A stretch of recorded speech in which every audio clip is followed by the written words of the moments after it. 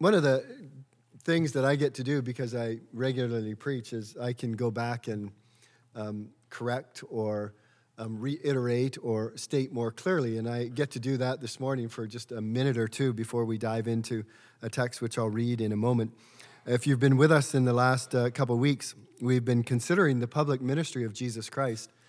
And Mark begins his gospel by declaring the beginning of the gospel of Jesus Christ, the Son of God.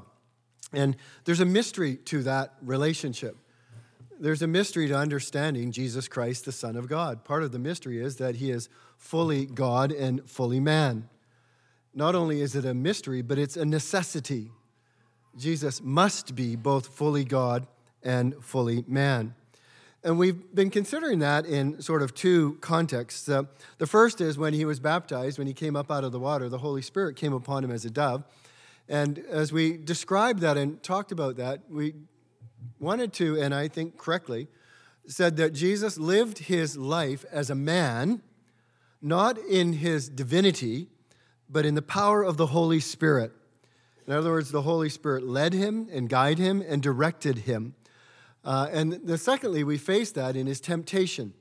And it says clearly that after he was baptized, the Spirit of God led him out into the wilderness to be tempted.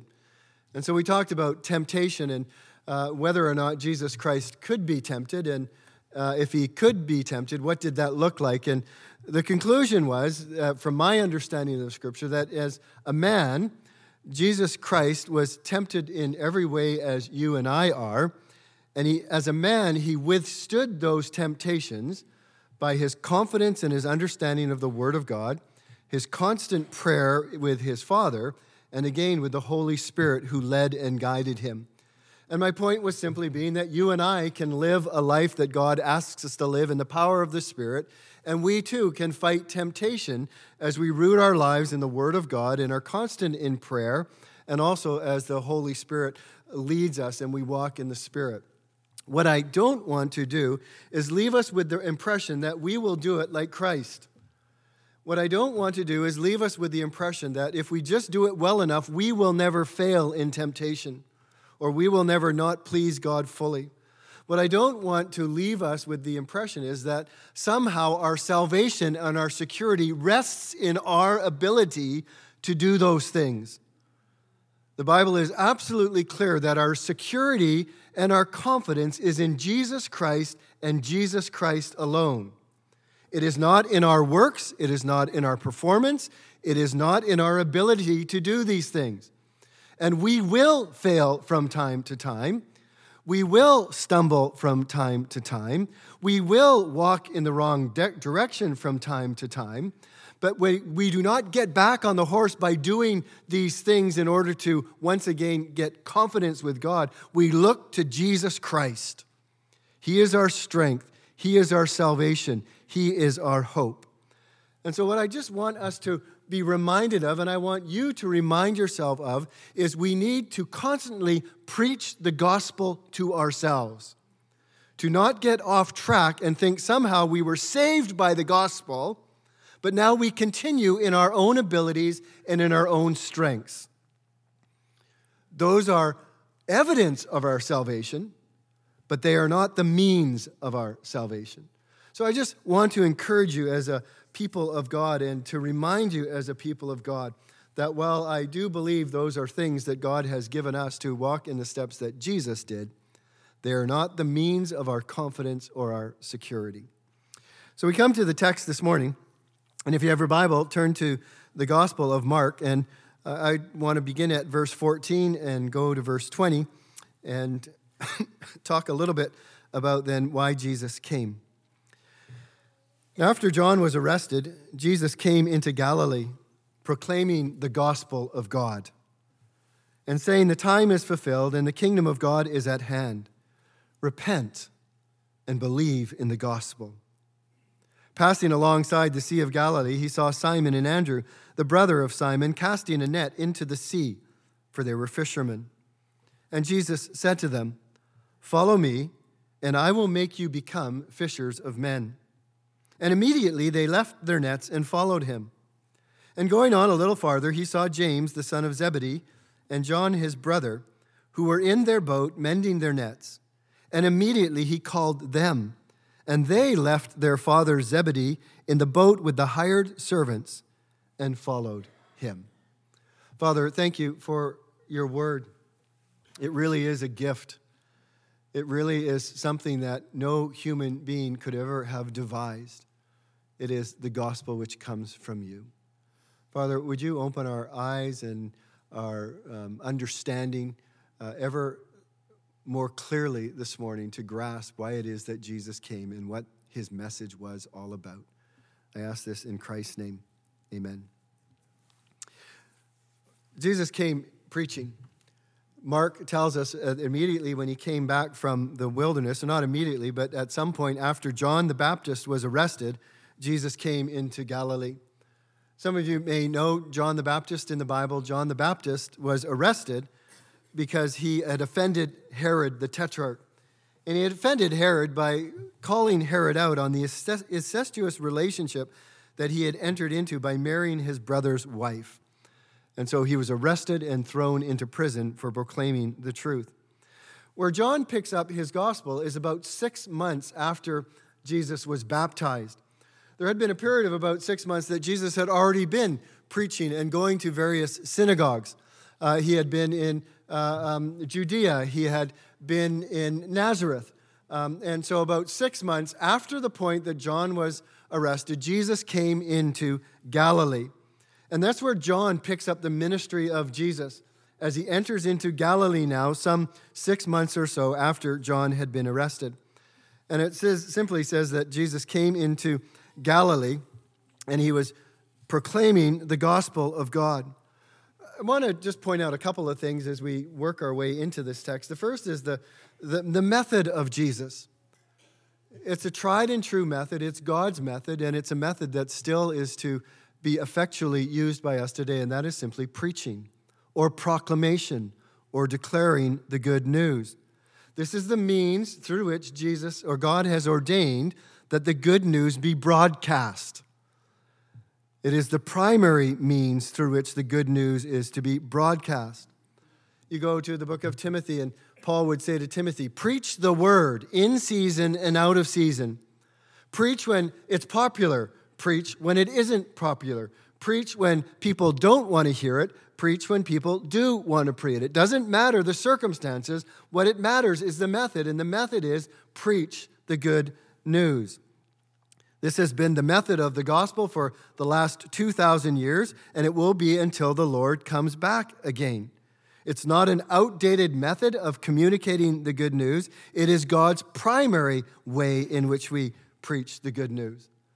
You can read it throughout the New Testament. We're commanded to preach. We're to be eager to preach. We should preach in season and out of season. As I said, Paul in one place says, woe is me if I don't preach the gospel. It simply means to announce or to proclaim or to declare or to make known. We are to be verbal bearers of the good news of the gospel. Paul in Romans says, how beautiful are the feet of those who preach good news. The point simply being the primary means through which God has ordained the gospel go forth into the world, to our families, to our neighbors, to those we go to school with, to those we work with, is through a verbal declaration announcing or declaring the good news of the gospel. Sometimes there has been a false dichotomy created where really what we're supposed to do is just live the gospel, and if you have an opportunity in your life, then preach the gospel. I don't think that's the right way to think of it. We are to live the gospel, but we are not to live the gospel silently.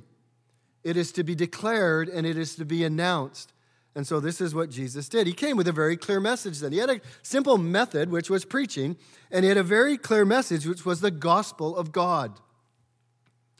That is the good news of God. That means God was its source. The gospel comes from God. It is His message. It is His word. It is God's declaration of what we need and how it comes to us. The gospel is about Jesus, but the gospel is God's. It comes from Him. And the gospel is good news about Jesus from God. Paul talks about being set apart to preach and declare the gospel of God. It matters that we settle this in our head. Let me give you a couple of reasons why it matters. The gospel has its source in God. It comes from God. It is not a human invention. In other words, it's not for us to change. It's not for us to mess around with. It's not for us to soften. It's not for us to make more harsh than it is. It is the gospel from God, and we are to declare the truth of God. It's a temptation that easily comes into a church and into our hearts. Paul says, writing to the Galatians, I'm astonished that you are so quickly deserting him who called you in the grace of Christ and are turning to a different gospel. You know, there's different gospels out there, right? I just mentioned a different gospel as I started this morning. The gospel that says we are saved by our works. We are saved by the life that we live. That's a different gospel. That is not the gospel that comes from God. He goes on to say, but even if we or an angel from heaven should preach to you a gospel contrary to the one we preach to you, let him be accursed. This is God's word. This is God's good news. This is God's announcement. And again, it's not something that comes from humankind. We would never devise this. We would never devise this way of leaving our sins and of leaving our darkness and of leaving the things that oppress us and constrain us. We would devise all different means of how we could be right with God. But God says, no, this is my word, and it comes from me. Paul says in one place, for I would have you know, brothers, that the gospel that was preached by me is not man's gospel. This is God's word, and we have to believe it, we have to know it, we have to own it, and we have to declare it and it alone. And it's a simple message. The gospel is a very simple message. It's the good news that is proclaimed of a provision of salvation through faith in Jesus Christ. It's the good news that God forgives sinners and takes them into his everlasting kingdom when they repent of their sins and believe in Jesus Christ. That's the gospel. The good news of forgiveness that comes to us through repentance and belief in Jesus Christ. That comes from God. It is God's message for us. It is God's hope to us. It is the means through which we are saved. And Jesus says a couple things about it, or John goes on and says, well, Jesus said it, the time is fulfilled. What's Jesus talking about when he says the time is fulfilled? Well, he's saying this is the right time now for God's good news to be broadcast to mankind. It had been restricted to the people of Israel largely. But now with the coming of Jesus, God says, now is the time for my message to be taken to every corner of the earth. This isn't a chronological clock so much as it is salvation time or redemption time. This is the time in the plan of God when God planned salvation before the foundation of the world, and he worked it out over thousands of years. It was this time when Jesus was born, when he was baptized, when he went into the wilderness, was tempted, and he comes back and he begins his ministry. That is the time of the gospel of God to be proclaimed around the world.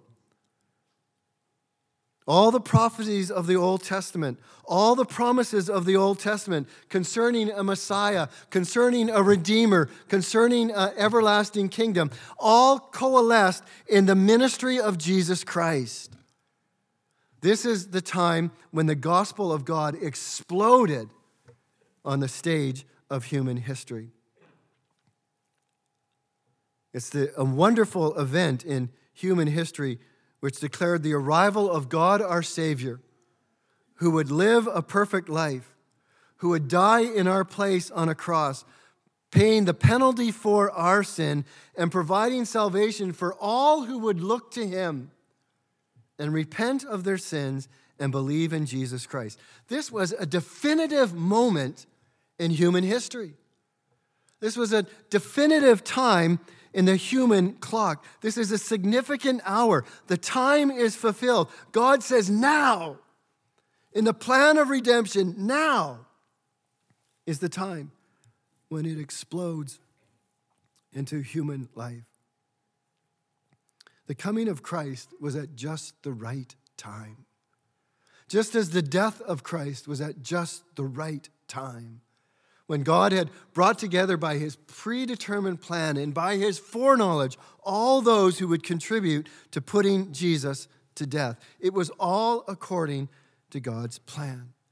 And so at just the right time, it says Jesus came and the kingdom of God, saying the kingdom of God is at hand. That, loved ones, is at the core of Jesus' message.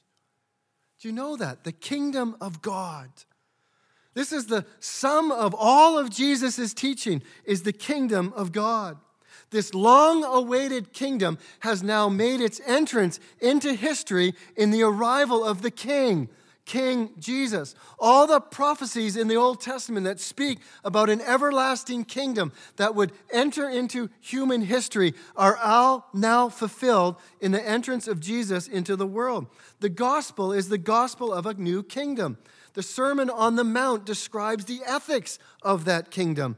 The Lord's Prayer describes the prayer of the kingdom. The parables illustrate the mystery of this kingdom. The church is given the keys to this kingdom. The kingdom is that God has now come to earth. So what is the kingdom? Have you thought that through? What is the kingdom of God? If somebody asked you, if your son or daughter came to you and said, "What's the kingdom of God, Mom?" How would you answer them? Well, most Jews at this time were looking for a physical king and a geographical kingdom. The Jews had been ruled for hundreds of years, first by the Babylonians, then by the Persians, then by the Greeks, and currently in Jesus' time by the Romans.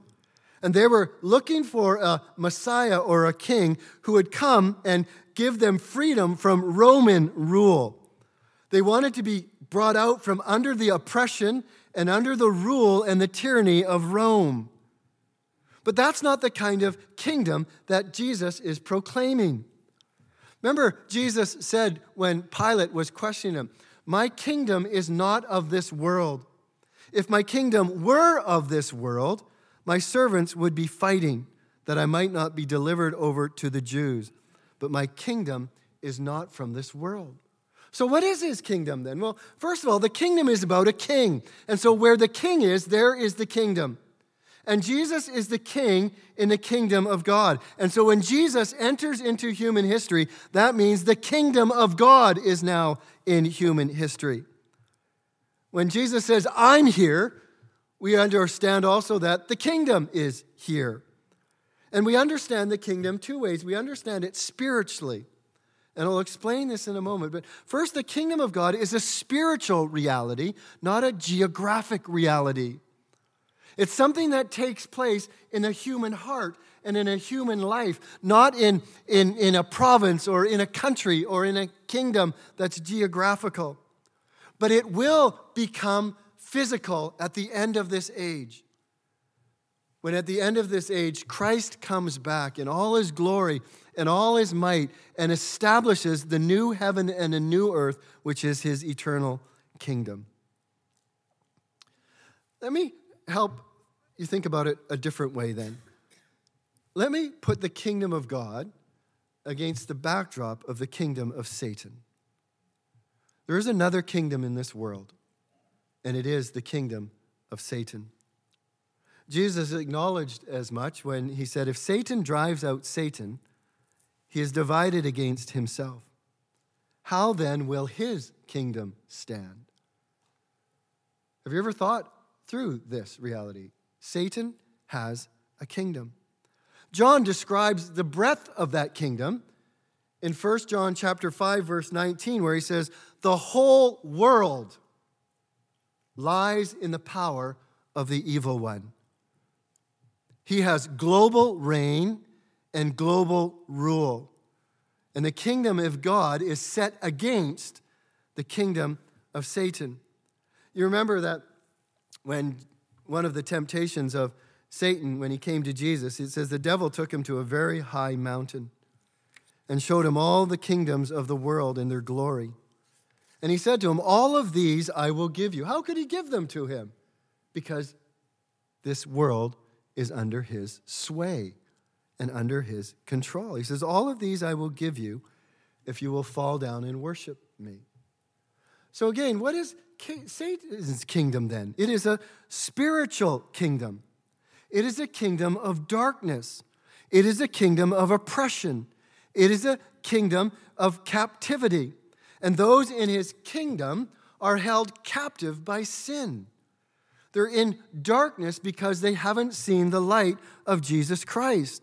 They are under the curse of death. They're in the devil's grip. And in contrast with the kingdom of Satan is the kingdom of God, which comes to free us from his grip, comes to deliver us from his darkness and bring us into the light of God, comes to free us from our captivity, to release us from the curse of death. Jesus said John said, the people dwelling in darkness have seen a great light. It wasn't that they sat in a dark room somewhere or that the sun hadn't shone for a long time. It was dwelling in spiritual darkness. Their eyes were blinded. They could not see their need. They could not see the way out of their circumstances. And when Jesus comes into the world, all of a sudden the light of the glory of God shines. And people see that there is hope. Jesus said in another place, the Spirit of the Lord is upon me because he has anointed me to bring good news to the poor, to those who are oppressed, to those who are pushed down, to those who are taken advantage of. He has sent me to bind up the brokenhearted. He has sent me to proclaim liberty to the captives. Whose captives? Those who are held captive by Satan. And the opening of the prison to those who are bound, to proclaim the year of the Lord's favor. It's like the kingdom of God comes in and begins to shatter the prison of Satan. Paul was chosen to go to the Gentiles in order to open their eyes so that they might turn from darkness to light, from the power of Satan to God, that they might receive the forgiveness of sins and a place among those who are sanctified by faith. That was what the gospel of God did through the lips of Paul. It brought about release. It brought about freedom. It brought about deliverance. It brought about the forgiveness of sins because people could look to Jesus Christ who had defeated the evil one. And Jesus is the king of this kingdom. When he came the first time, when he was born and in his ministry, his kingship wasn't recognized by everyone. It wasn't seen by everyone. They had to be delivered from the kingdom of Satan. They had to have their eyes opened. But at the end of the age, when Jesus comes back, it says, we will see him in all his might and in all his glory. And you can read in Revelation chapter 19 how he comes riding on a white horse with the armies of heaven with him. And he's called the Word of God, and he's arrayed in fine linen and white and pure. And from his mouth comes a sharp sword with which to strike down the nations, and he will rule them with a rod of iron. When Jesus comes the second time, the spiritual reality will be made clear physically. And what a kingdom it will be, and what a king we will see. Mark tells us in chapter 13, in the days after the tribulation, the sun will be darkened and the moon will not give its light. The stars will be falling from heaven, and the powers in the heavens will be shaken. And then they will see the Son of Man coming in the clouds with great power and glory. What a day that will be. What a day that will be when we see our King in all his glory, in all his might. But that is the spiritual reality now, though, that we also experience. So as we come back to this text, what Jesus is proclaiming is he's saying now the kingdom of God has burst into human history. John tells us that Jesus has come to destroy the works of the devil. Do you know that? Jesus has come to destroy the devil's grip. He has come to destroy the devil's hold. He has come to give us release and freedom. I was thinking about this. You read the book of Mark, any of the Gospels, and what you see is this significant increase in demonic activity. What explains that? It's not that there's no demonic activity today or demonic oppression today. There is. There's a great deal of it. But for the 3 years of Jesus' ministry, demonic activity, you read again and again and again. People brought to him all who were demon-possessed. People brought to him all who were oppressed by the devil. And Jesus casts out the devil again and again and again. What's going on? There's a battle. The kingdom of God is now hammering the kingdom of darkness. The kingdom of God is now shattering the power of darkness and its hold on individuals' life. And what about the number of healings? Why so many healings again and again? They brought all to God who were sick, all to God who were blind, all to God who were lepers, all to God who had or to Jesus who had various kinds of diseases. And it said he touched them and he made all of them whole. Loved ones, that is a glimpse of the coming reality of the fullness of the kingdom of God. This was a marker that the kingdom of God has burst in. Why? Because he's making the sick whole again. Why? Because that's looking ahead to the day when all the sick will be made whole. And why do we pray for the sick today? Because we pray, oh God, would you manifest the power of your kingdom in their heart and in their life today, so that we can get a glimpse of your kingdom at work today. Loved ones, God still heals today. God still releases from demonic oppression today. His kingdom has burst onto the scene of humankind. You ever think about the global influence of Satan? And I hope this is tying together for you. Again, we know that we are from God, John says, and the whole world lies in the power of the evil one. A famous preacher writes, John wastes no word and blurs no issues. The uncompromising alternative is stated boldly. Everyone belongs either to us or to the world. Everyone is therefore either of God or under control of the evil one. There is no third category. There is no third or fourth kingdom. In other words, there is no middle kingdom. There is no spiritual Switzerland. There is no place of neutrality. You are either in the kingdom of God or you are in the kingdom of Satan. There are no other realms in this world in which we live. And it's so crucial that we shatter this illusion of neutrality. We shatter this illusion that good people who are neither for God nor for Satan are neither in the kingdom of God nor in Satan's kingdom. You are in one or the other, whether you're good or evil. You are in one kingdom or the other.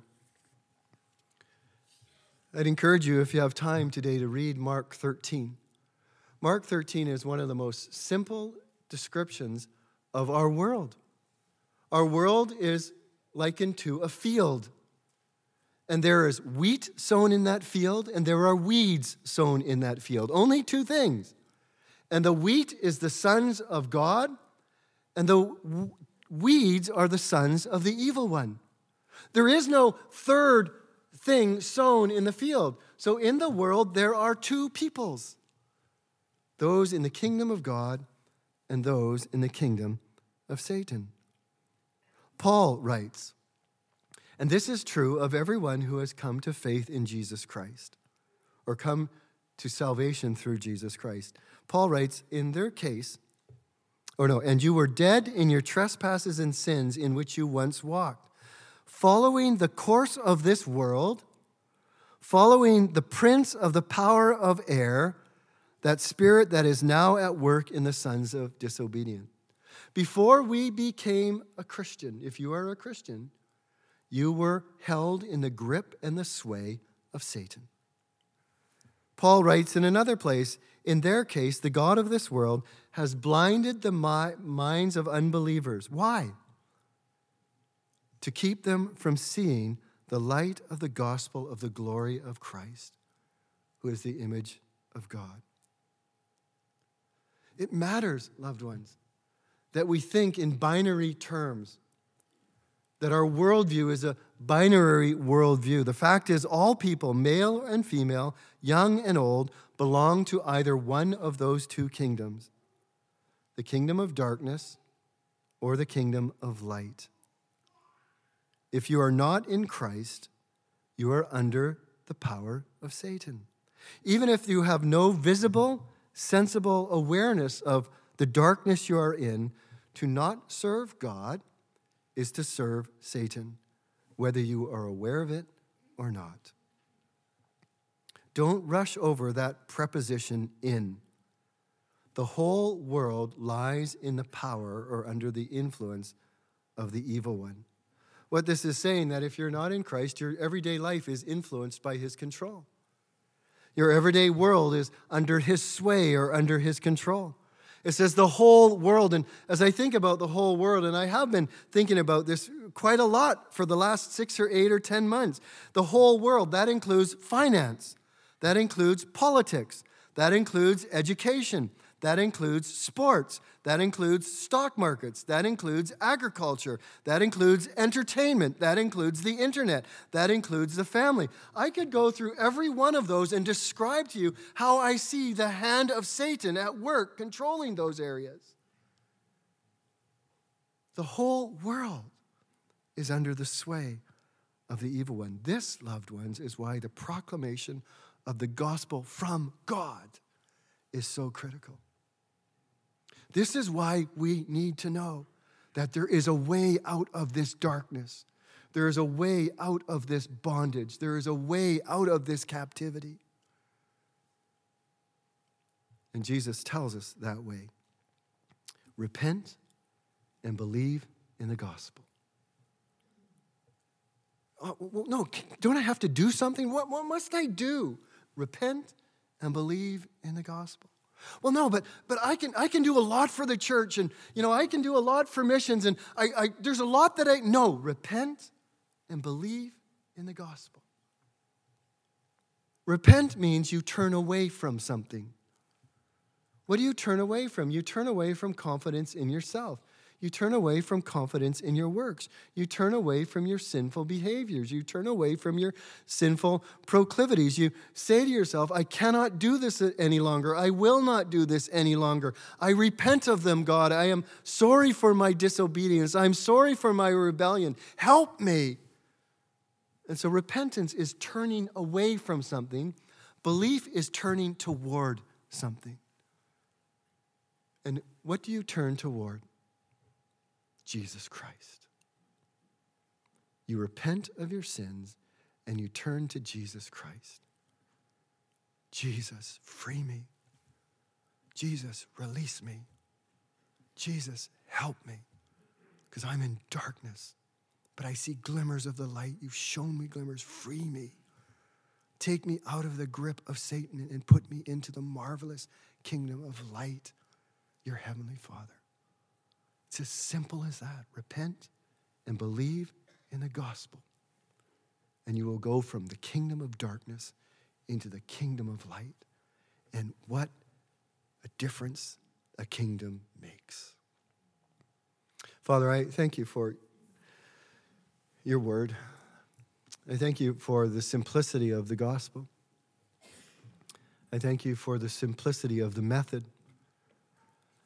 Father, would you help us learn more and more to be like Paul, who said, I am not ashamed of the gospel, for it is the power of God unto salvation. For the Jew and then for the Gentile. There is no other way to get back into a relationship with you, Father, but through the good news of the gospel of Jesus Christ and the forgiveness of our sins that is found in him. Father, it almost can seem too good to be true. It can almost seem too easy. But Father, if there's any here this morning that are maybe seeing glimmers of light. Quiet the voice of Satan who says, but you need to do this and you need to do that. And may the gospel blare into their ears. Look to Jesus and you'll be saved. Thank you, Father, for your love. Thank you for your gospel. In Christ's name we pray. Amen.